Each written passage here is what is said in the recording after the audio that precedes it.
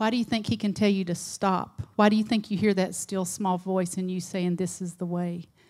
Walk in it. He knows exactly where you're going. He knows what's waiting on you. He knows when to stop you, but you got to listen.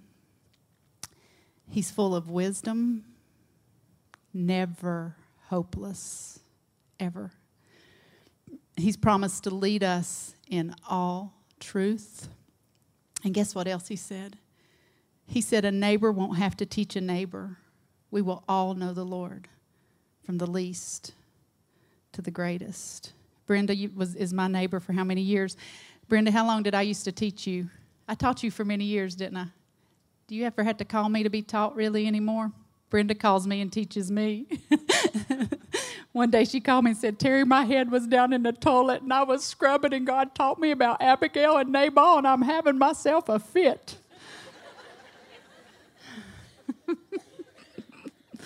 Oh, and that's true, isn't it? I'm going to read you something I read Wednesday night Bible study. What God has promised us if we will give up everything and pursue him with all of our hearts. What he has promised us. C.S. Lewis said, indeed, if we consider the unblushing promises of reward and the staggering nature of the rewards promised in the gospel, it would seem that our Lord finds our desires not too strong, but too weak. We are half-hearted creatures, fooling around with drink and sex and ambition, when infinite joy is offered us, like an ignorant child who wants to go on making mud pies in the slum because he cannot imagine what is meant by a holiday at the beach. We are far too easily pleased. Unbelievable what he's given us. Unbelievable. That's why the Bible says, always be prepared to give an answer to everyone who asks you to give the reason for the hope that is in you. Isn't that something? God didn't mean for evangelism to just be us going out and trying to force Jesus on people. He meant for people to come to us and say, what is up with you? Why do you have hope? I have no hope in this world. What is wrong with you? Why are you always like this? There is something wrong. That's what he meant. We had a regional person. I'm out in the working world now. I don't know how I ended up with a big girl job, but I have one. And I'm in the working world in corporate America. And there was a regional person there the other day, and I had just seen her in passing. We had spoken in the hall, and I'd spoken to residents and stuff, and I was trying to start a movie the other day, and you don't understand when somebody's kind of older, if you don't get things done quickly, they'll just tell you, and they will turn on you real quick. They love me, but I can disappoint them and be out of their favor quickly. So I was trying to start a movie, and the DVD player wouldn't work. The place was full. We had popcorn. Everybody's sitting there waiting, and I can't get it to work. I'm about 30 minutes in trying to get that thing to work. I'm like, please don't leave. I'm working on it. Finally, it starts working. So I jump up and down and scream. I drop to the floor and stand on my head. When all else fails, stop, drop, stand on your head. And we all just clapped and had the best time. And I didn't know that regional lady was watching me till later that night. And she didn't fuss at me or anything. But and Rick has told me many times, if you break your neck, I'm not taking care of you.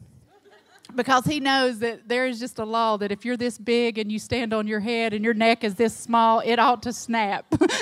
I don't know how it has not, but it has not yet.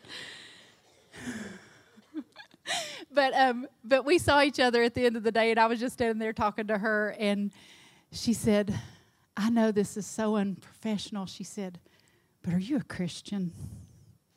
And I said, yes, I am. I'm director of women's ministry at my church. And she said, I knew it. She said, love is just pouring out of you.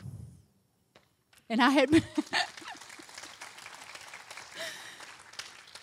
It's the way it ought to be. Christians shouldn't go around. I put on here like Eeyore. Y'all know Eeyore? I mean, most Christians are miserable, but they're not even lovable like Eeyore. At least Eeyore's lovable, isn't he? We're just miserable and hateful.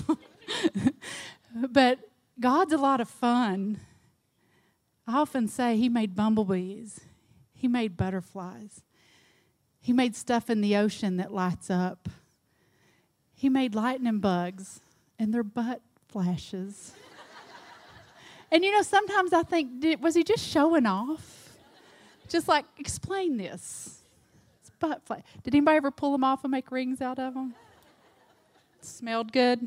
Anybody remember that? It's so cruel. I'm glad I'm not a serial killer or anything. The Holy Spirit, He's all-knowing. He knows. He knows. He knows what's wrong with your kids. He knows what's wrong with your husband. He knows what's wrong with you, even if you don't. Sometimes I have to go to God and I say, God, what's wrong with me? Why do I feel this way? What's going on? Even when I'm covered in doubts and fears, you know what my safety is? I take them and I carry them to God and I say, God, just reveal it to me. Show me what's going on in my heart. I have no idea. He knows why I'm wounded. He knows why certain things just drive me crazy. What a safe place to go, because the Bible says that everything is open and laid bare before God. And as I'm ready, He can bring things into my life and that calls me to do certain things. And that is a call to have a conversation with Him. It's not a call to be ashamed. It's a call to come into Him and say, God, show me what's going on. Help me. Heal me. He's called the great physician for a reason. He's called a wonderful counselor for a reason. He's called the comforter for a reason. Does that not scream neediness on our part? And you know what? I'm going to tell you something. Nobody's big enough to meet your needs. You will flat wear them out. Only God can truly meet our needs. And sometimes He'll let you get what you thought you had to have so that you'll find out it's not the answer. You'll fight and claw to get it and do whatever you got to do to get whatever it is you want. And you will find out soon enough, well, this is just another burden I got to take care of. That man I was dying for, now I'm picking up his underwear, and he comes home and says, well, we eating? And you're like, I thought you was going to fulfill me. You are emptying me all the time. Then they got that look in their eyes. The men that are in here do not think that's funny, but we all know what we're talking about here. Like, the dish has got to be done. The baby's got to be put in bed. Are you serious? Ooh, I cracked myself up. Thank you, Jesus.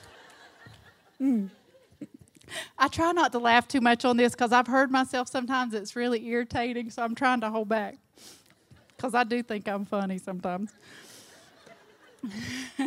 Really.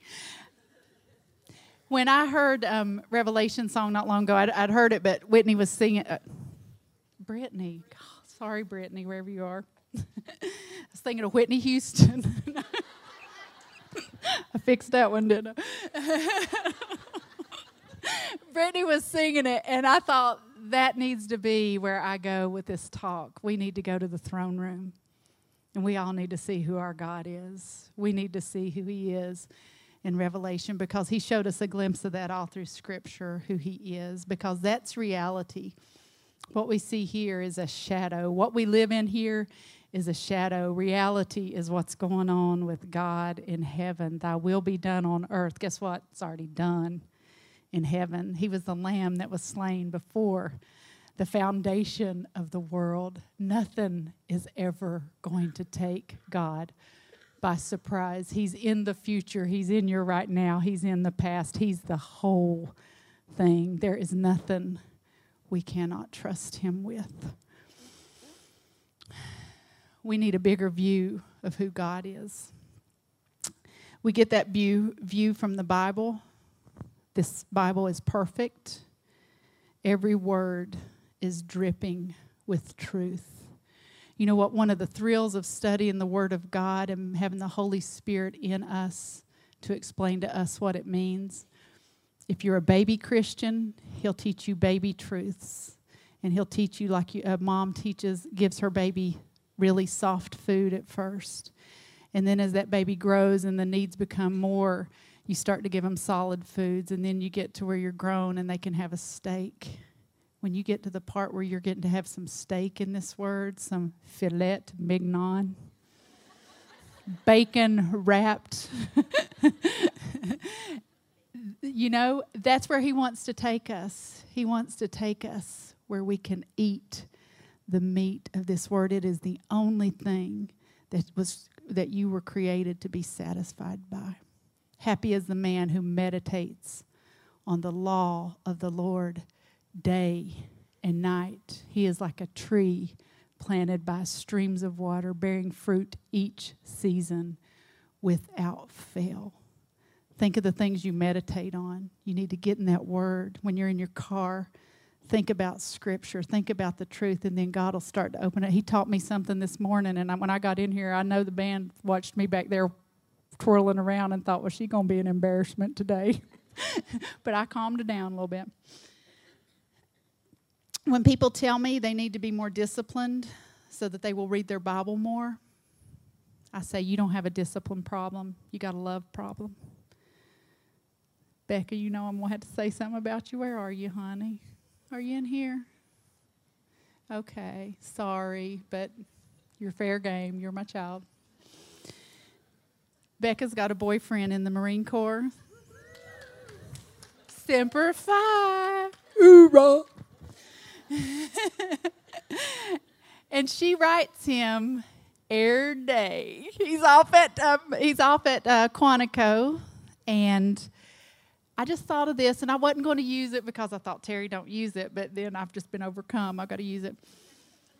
Becca is not disciplined in writing him every night. Guess why she writes him every night? It's not a discipline problem. She doesn't go, got to write Parker, Mom. Quit talking for a while. She's like, Mom, I'm trying to write Parker. Would you quit talking for a while? Because writing him a letter is probably more fun than anything else. I'm sorry, Becky. You don't mind, do you? Let him listen to this. He'll know how much you like him. Or he'll go, I'm getting out of that family. One or the other. Okay, so that's what I'm saying. It's a love problem. If you're in love, nobody has to make you do things. You can't wait to crack open this word. This is what he left us, the whole thing from Genesis to Revelation. You can open it up and it's alive. God will speak to you. He will feed the deepest part of you. He will satiate your soul. He will just have you dripping with his goodness. That's what he wants to do. That's why Brenda will call me in the middle of the day. And usually if Brenda gets a word from God, I can't understand half of what you're saying because she's crying usually.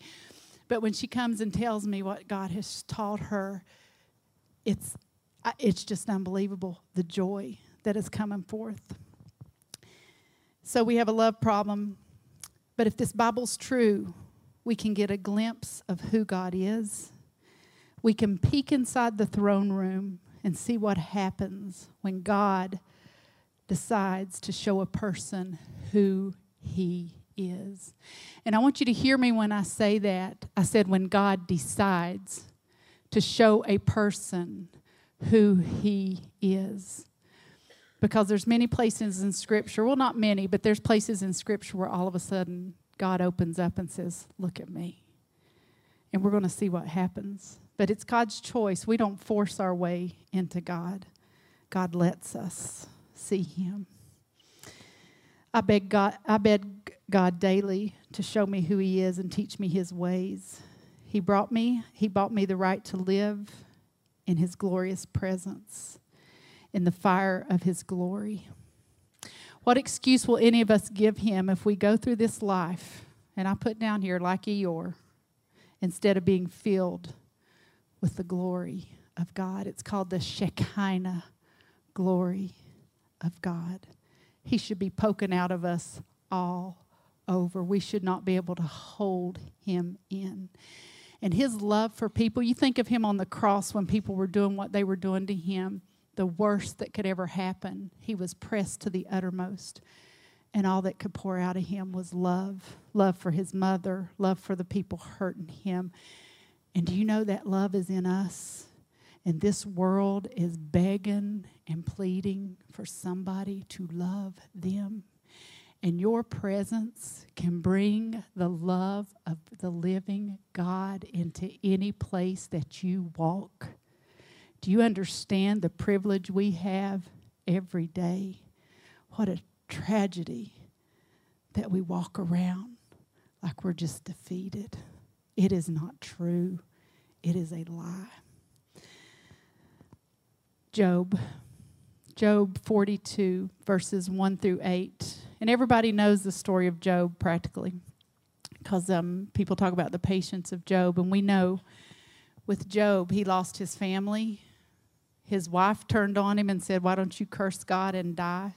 Can you imagine you've just lost all your children, and your wife, you thought she loved God, but when she lost everything, her true colors came out. Can I tell you that?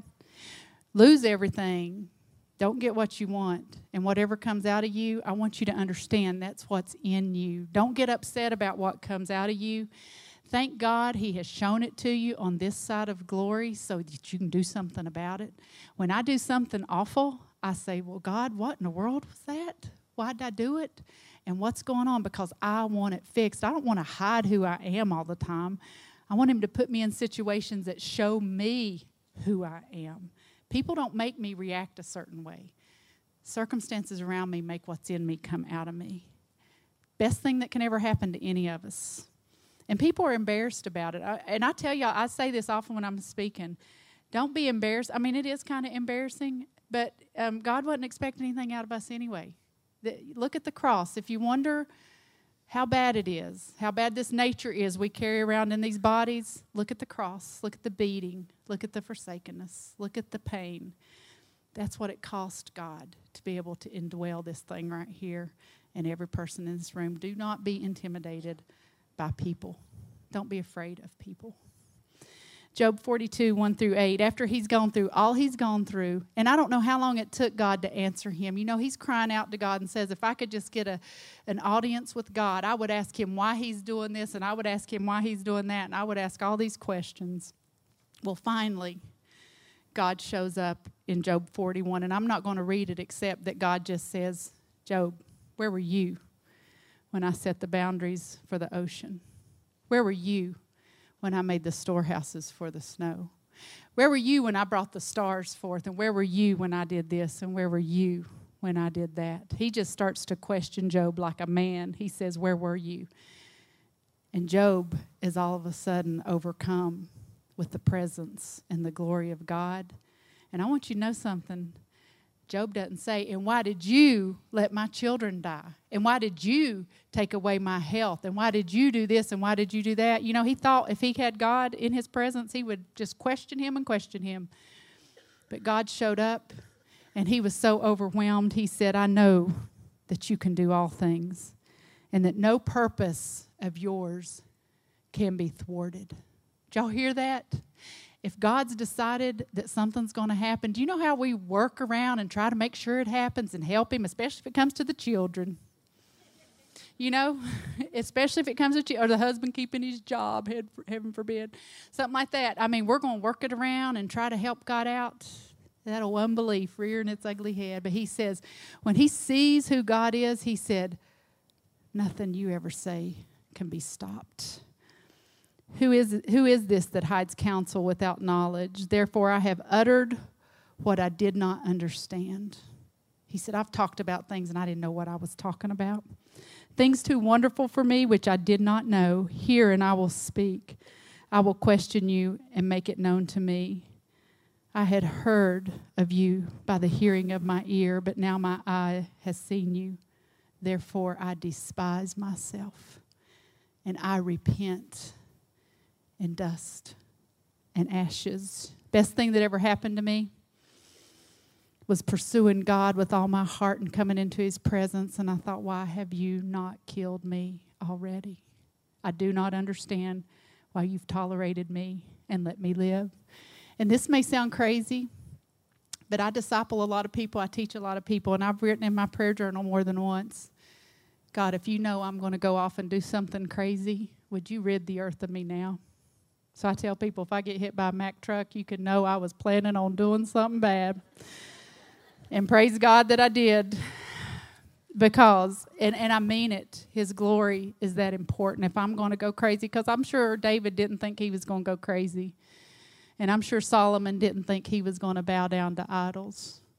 I don't think anybody just plans on ruining their life like that. And I know how weak and wicked this person right here is. I know how fast something can turn me on a dime to do something I never intended to do. And I say, God, keep me safe. Keep me at the place where your glory can flow through me, and if not, get rid of me. Your glory is that important. So we see Job, who gets a glimpse of God. Was he worried about his problems when God showed up? He didn't even think about them. He was overwhelmed with who God is. And then we see Isaiah 6. King Uzziah had died, and he was a great man. King Uzziah, until the latter part of his life, pride caused him to have leprosy. And he saw the Lord, Isaiah saw the Lord sitting upon a throne, high and lifted up, and the train of his robe filled the temple. And above him stood the seraphim. Each had 6 wings. 2 they covered their face, 2 they covered their feet. And with 2 they flew, and one called to another, and they said, Holy, holy, holy is the Lord of hosts. And when you see that Lord of hosts, that means he is a warrior God. I want you to know, because I have to pray this for my own children, because they go out into the world and I see danger in their life sometimes, and I cry out to him and I say, Lord of hosts, please go fight for my children. And we're going to look at Revelation 19 in a minute. We're going to see who this Lord of hosts is. Whew, he rides a white horse. He knows everything. With his mouth, he can blow and knock this whole world over. That's who you're laying your kids at the feet of. Is there any safer place than with the Lord of hosts? Then one of the seraphim flew to me. Oh, wait, I missed the whole thing here. Hang on. And the foundations of the thresholds shook at the voice of him who called. Because there's a temple in heaven, and he got to see into that temple, into the holy place in heaven. And there was thresholds, and everything started to shake at the voice of him who called, and the house was filled with smoke, because God is a consuming fire.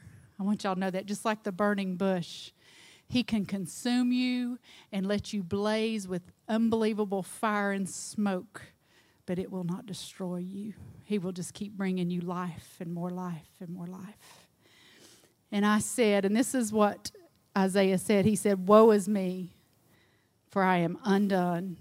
I'm a man of unclean lips, and I live among a people of unclean lips.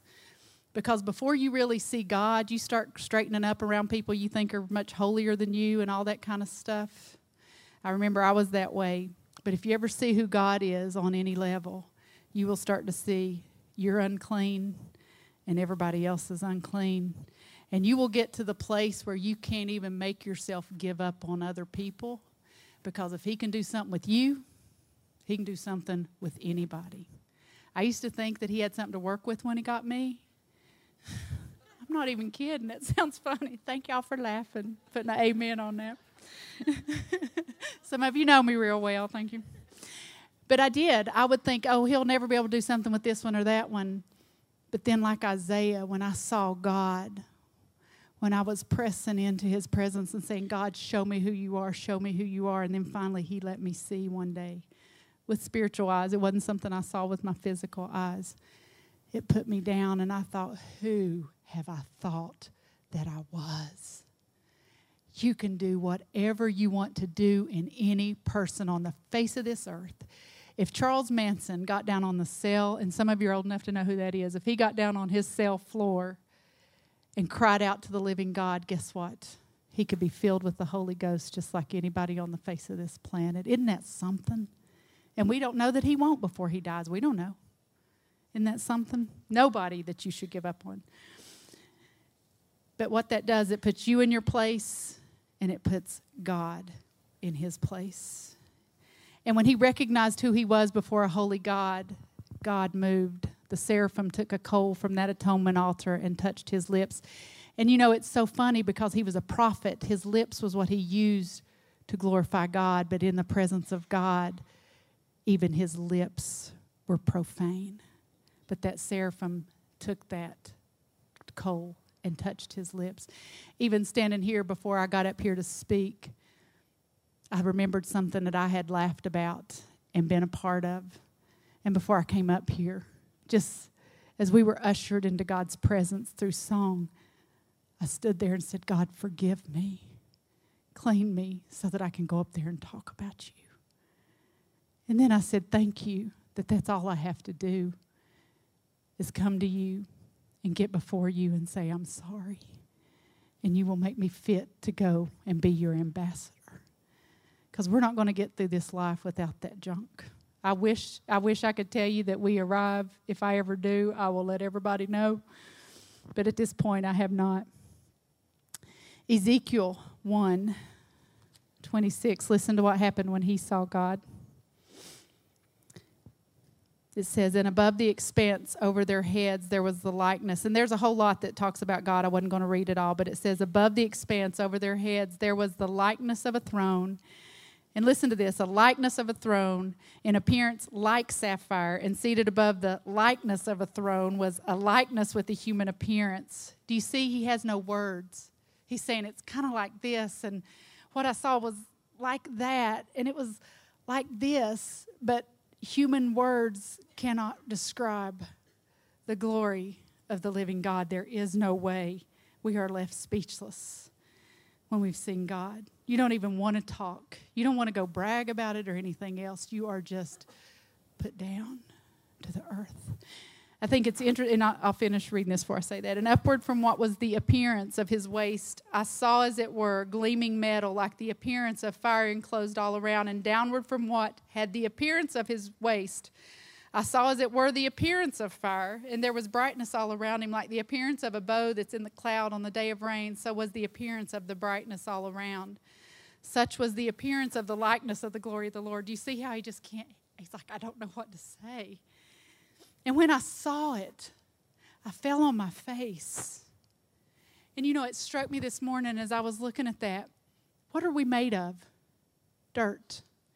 Do you see, when we see God, your face just wants to go down and get in the dirt, because you all of a sudden know that God is other.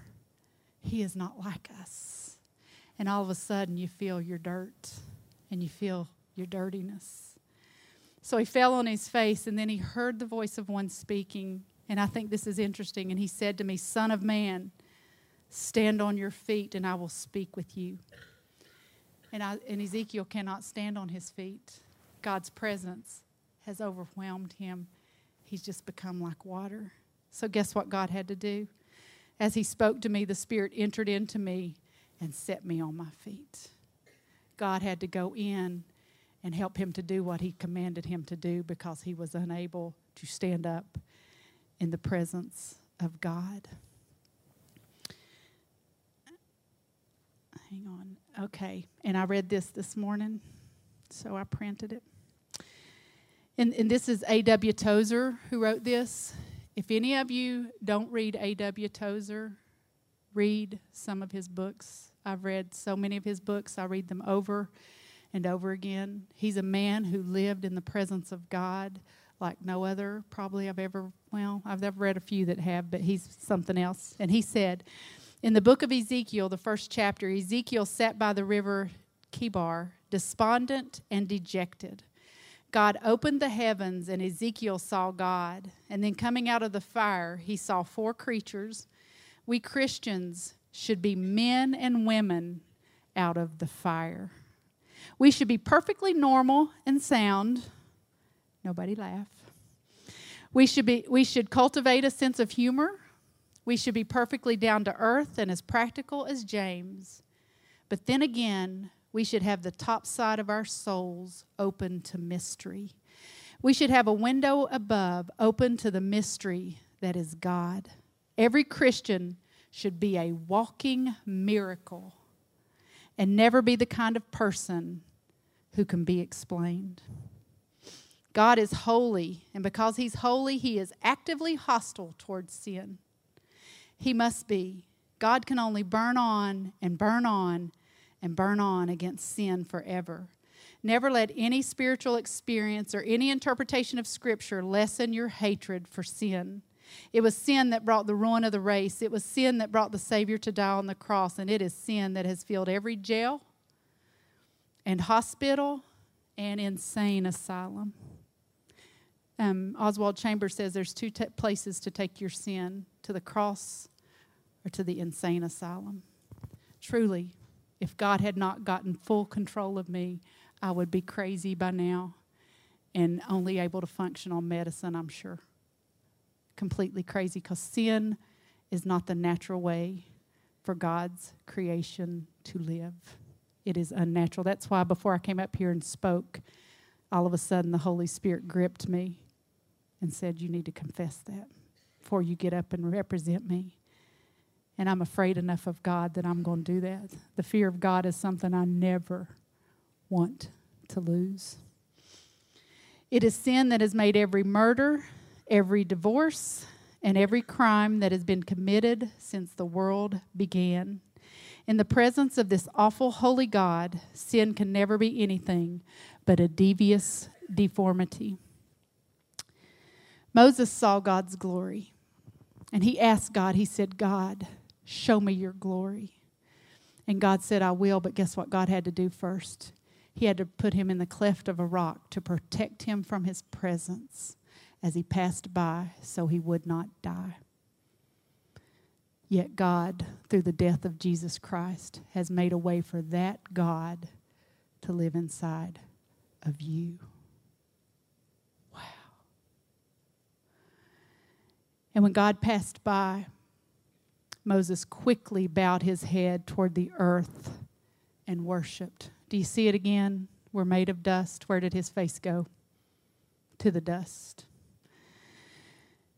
And there's places in here when God gets you the way he wants to have you. It is not impossible. I just don't see many people that want God. People want the peace of God. They want the protection of God. They don't want their kids hurt. They want a house with 2.5 kids, 2 new cars, fence, key fobs, and all that kind of stuff. And they think God may be able to help me get that. But I don't see many people that are desperate, like a deer pants for the water. My soul longs for you.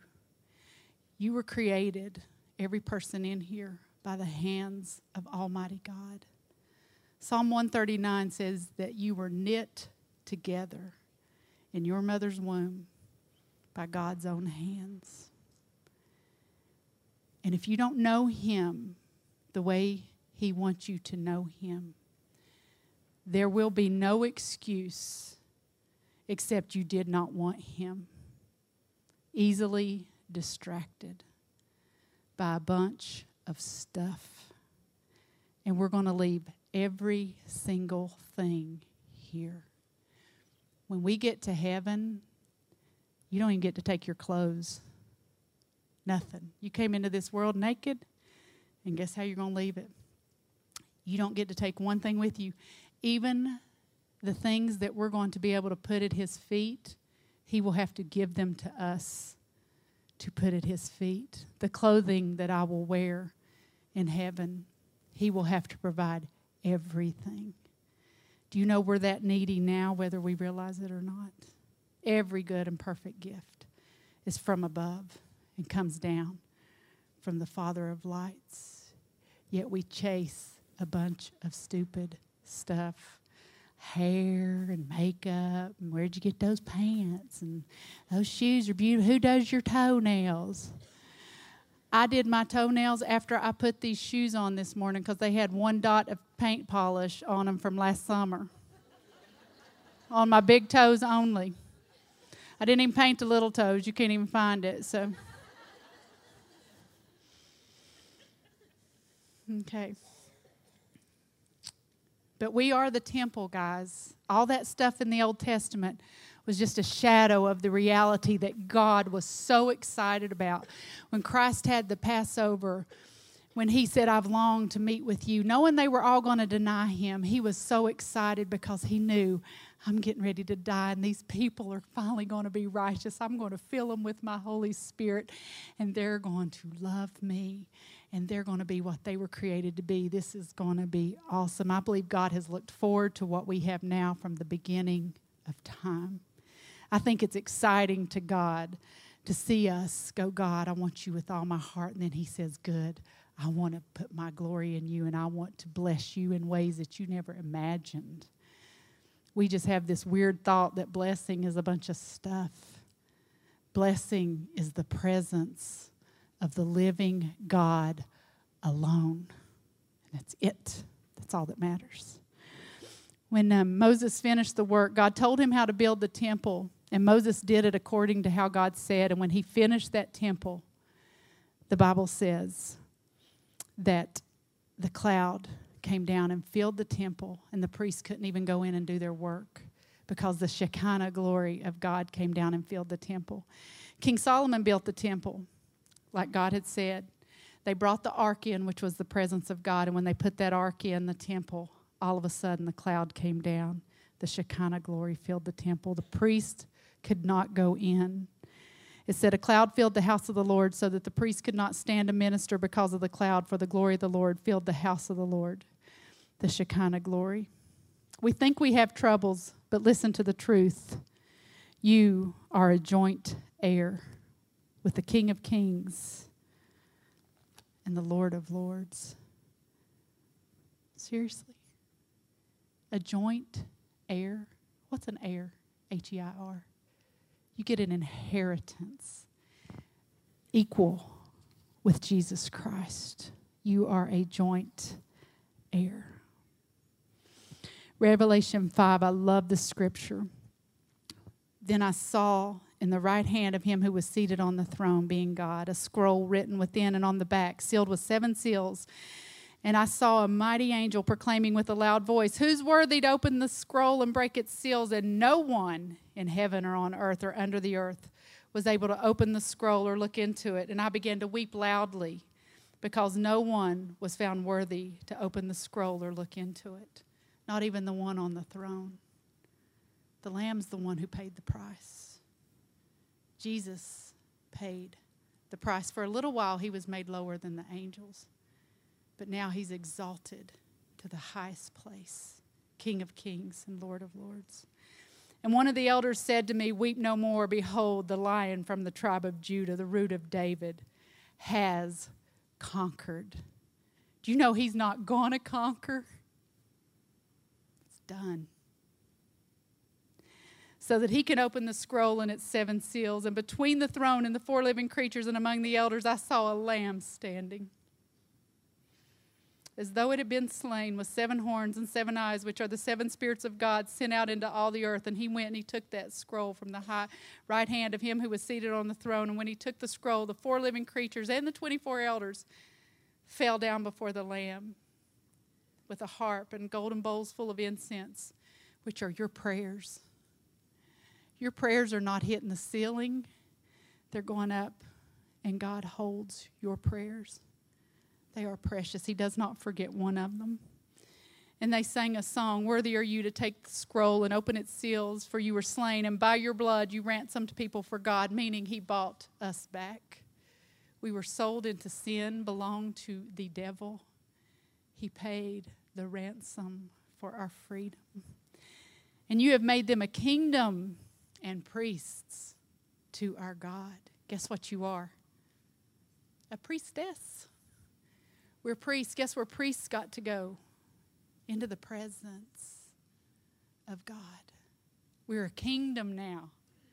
And we're priests. We may be women and all that good stuff, but we've got just the exact same right to go in and speak with the King of Glory and live there. And it just amazes me when I look at what's going on in heaven. They're saying, worthy is the Lamb who was slain to receive power and wealth and wisdom and might and honor and glory. And to him who sits on the throne and to the Lamb be blessing and honor and glory and might forever. The 4 living creatures said amen, and the elders fell down and worshiped. And yet do we do that? Guess what the right thing to be doing? If we knew what he has offered us, it would put us all on our face, and we would be so grateful we would not know what to do with ourselves. We wouldn't be asking ourselves, why did you allow this? And why did you allow that? We would say, Lord, why have you allowed me to know you? I cannot believe that you have redeemed me, ransomed me, and filled me with your Spirit and given me every promise in this book. I am a rich woman.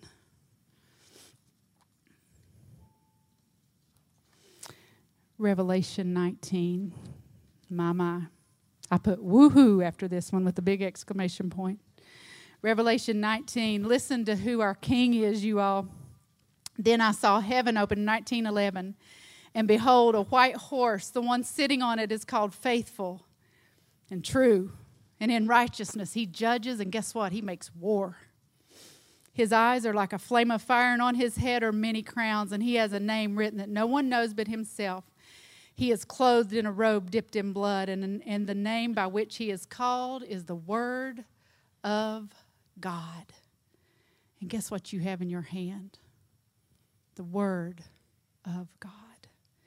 And the armies of heaven, arrayed in fine linen, white and pure, were following him on white horses. And from his mouth comes a sharp sword with which to strike down the nations. You know what that sword is? Somebody moved my Bible this morning. I said, don't be touching my sword. They said it was a heavy sword. I like my big Bible. I want a big Bible. The sword is the Word of God is your sword. It is your battle. It's what you use. And he will rule them with a rod of iron. He's not a little baby anymore. He's the King.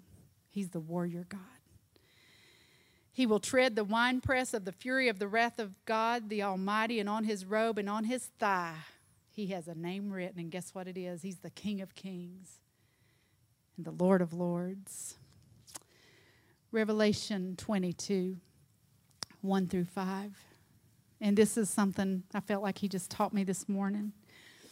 Then the angel showed me the river of the water of life, bright as crystal, flowing from the throne of God and of the Lamb through the middle of the street to the city. Also on either side of the river, the tree of life with its 12 kinds of fruit, yielding its fruit each month. The leaves of the tree were for the healing of the nations. No longer will there be anything accursed, but the throne of God and of the Lamb will be in it, and his servants will worship him. Guess what's going on in heaven all the time? Worship. Guess what should be going on in your life all the time? Worship. And listen to this, guys. This is just the best news ever. They will see his face. We're going to get to look into the face of God. And his name will be on their foreheads, and night will be no more, and there will be no need of light or lamp or sun, for the Lord God will be their light, and they will reign forever and ever. And I want you to see that, the throne in heaven and what's coming from the throne, the water of life. I want you to see what that water is and how consistent God's scripture is for us.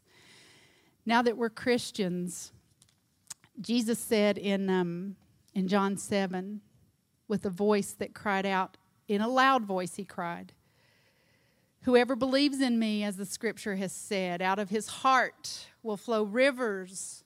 What was flowing out from the throne of God? Rivers of living water. Now he said that about the Spirit, whom those who believed in him were going to receive. The throne is now inside of here. He's made us a kingdom. He's made us priests, and we're the temple of God. He sits in here, and when he's on the throne of your life, guess what's going to be coming out of that throne? Rivers. Rivers.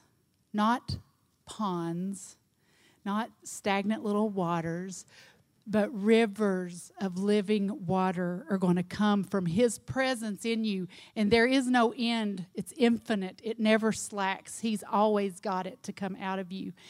That's why he said in Jeremiah 2, he said, be appalled about this, for my people have committed 2 sins. They've forsaken me, the well of living water, and they've dug for themselves their own cisterns. Cisterns that cannot hold water.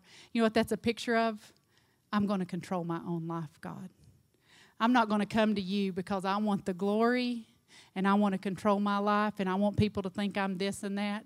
I want to tell you, you can't think worse of me than the truth. It's a miracle that God grabbed me from the bottom of the barrel, set my feet on solid ground. You won't hear me talk about people often. I'm not saying I never do it, but when I do, I get my hide whipped. Because anything I could say about anybody, I have seen it in myself. That's the reason I even recognize the wretchedness in anybody else. But that's what He doesn't want us to look at other people like that. I've been invited to live face to face and heart to heart with God now. As my sweet Brenda says, eternal life starts now. We're seated with God in the heavenlies with Christ. Jesus prayed in John 17 that we would be one, just like He and Jesus were one. He knew that would be a reality when the Spirit came, and He is here. Listen to this about the veil. I want you all to know just what a privilege it is to be able to be in the Holy of Holies with God. The veil was a barrier to make sure that man could not carelessly and irreverently enter into God's awesome presence. Even as the high priest entered the Holy of Holies on the Day of Atonement, he had to make some meticulous preparations. He had to wash himself, put on special clothing, bring burning incense to let the smoke cover his eyes from a direct view of God, and bring blood with him to make atonement for his sin. But only the high priest entered the inner room, and that only once a year, and never without blood, which he offered for himself and the sins the people had committed in ignorance. Hebrews 9:7. So the presence of God remained shielded from man behind a thick curtain during the history of Israel. However, Jesus' sacrificial death on the cross changed that. When He died, that curtain in Jerusalem temple was torn in half from the top to the bottom. Only God could have carried out such an incredible feat because the veil was too high for human hands to have reached it and too thick to have torn it. The Jerusalem temple was a replica of the wilderness temple, and it had a curtain about 60 feet high, 30 feet wide, and 4 inches thick. Furthermore, it was torn from top to bottom, meaning this act must come from above. We are hard-pressed on every side. Whoops, I'm missing one. Hang on just a second.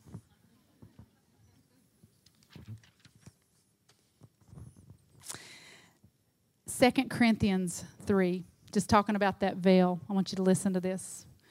Now, if the ministry of death carved in letters, this is 2 Corinthians 3:7, if the ministry of death carved in letters on stone came with such glory that the Israelites could not look at Moses' face because of its glory, which was being brought to an end, will not the ministry of the Spirit have even more glory? Y'all know Moses went up there and he stood in the presence of God Almighty. He didn't even have to eat for 40 days. And yet, God says that glory was nothing compared to the glory we have now. Is that your reality? Is that your reality in your life? Because that's what God intends for it to be. For if there was a glory in the ministry of condemnation, the ministry of righteousness must far exceed its glory. Indeed, in this case, what once had glory has come to have no glory at all because of the glory that surpasses it. It's kind of like the stars. You see the stars and they have light, but when the sun comes up, what happens to the stars? It's so much more glory that you can't see that glory anymore. For if what was being brought to an end came with glory, much more will what is permanent have glory. What we have, y'all, is permanent. We're just going to leave this earth and go where we belong. We're already living there. Since we have such a hope, we are very bold. Not like Moses, who would put a veil over his face so the Israelites would not see the glory fading. But their minds were hardened, for to this day when they read the Old Covenant, that same veil remains unlifted. It's hard to believe when you read this Bible that you can't see Jesus, isn't it? It's hard to believe that Jewish people can read that and not see our Jesus in Isaiah 53 and Psalm 22. And in the fact that God said, let us make man in our image. It's just so hard to believe. But y'all, there's a veil over them. And if you've come to the Lord, guess what? He tore that veil for you and somehow opened your eyes to see Him. It is a miracle. Because only through Christ is it taken away. Yes, to this day, whenever Moses is read, a veil lies over their hearts. But when one turns to the Lord, that veil is removed. Now the Lord is Spirit. And where the Spirit of the Lord is, there is freedom. And we all, with an unveiled face, beholding the glory of the Lord, are being transformed into the same image. Guess whose image we're being transformed into? Because Brenda said these are the crushers, because he's trying to perfect me and make me like himself. He's trying to turn us into what he was when he was on this earth. And you have to cooperate with him. And I'm going to tell you something, it will not happen without being crushed. He cannot do it in comfort. If he could have, I'd have found a way to do it. It cannot be. We're being transformed into the same image from one degree of glory to another, for this comes from the Lord, who is the Spirit. The Old Testament, there was a reflection of God's glory. When somebody was in God's presence, they could reflect that glory, but it would fade. But in the New Testament, with what we have, God puts the glory in us so people know it could not come from us. 2 Corinthians 4:7. But we have this treasure in jars of clay. I want you to hear this, guys. We have this treasure, the Spirit of the living God. Clay, what is clay? Somebody tell me, what's clay? Dirt. Dirt. Oh, and how we work on this dirt.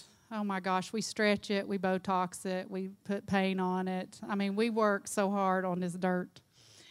So we have this treasure in jars of clay to show that this all-surpassing power, surpasses everything that comes against us. It is all-surpassing.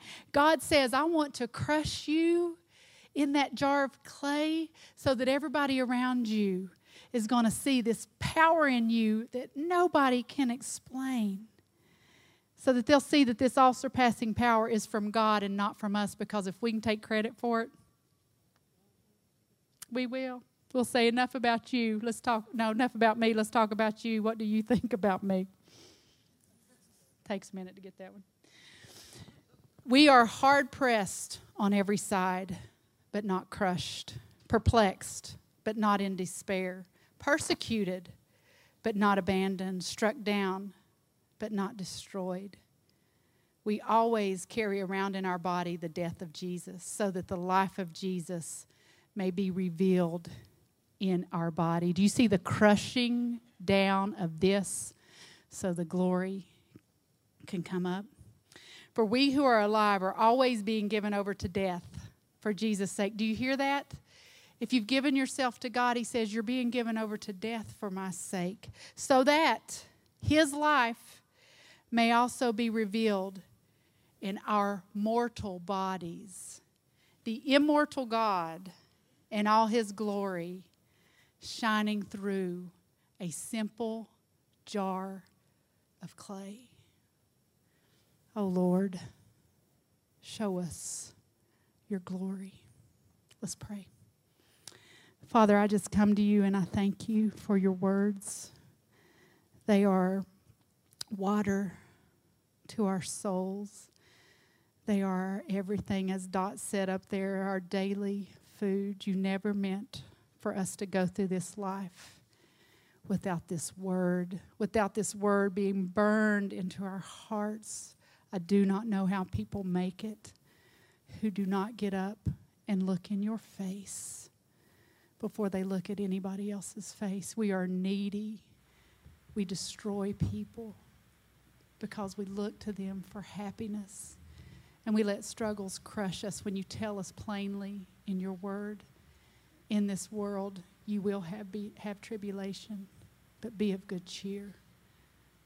I have overcome the world. In Jesus' name, amen. The altar's open if anyone wants to pray or come up. If not, you can talk to God in your seats.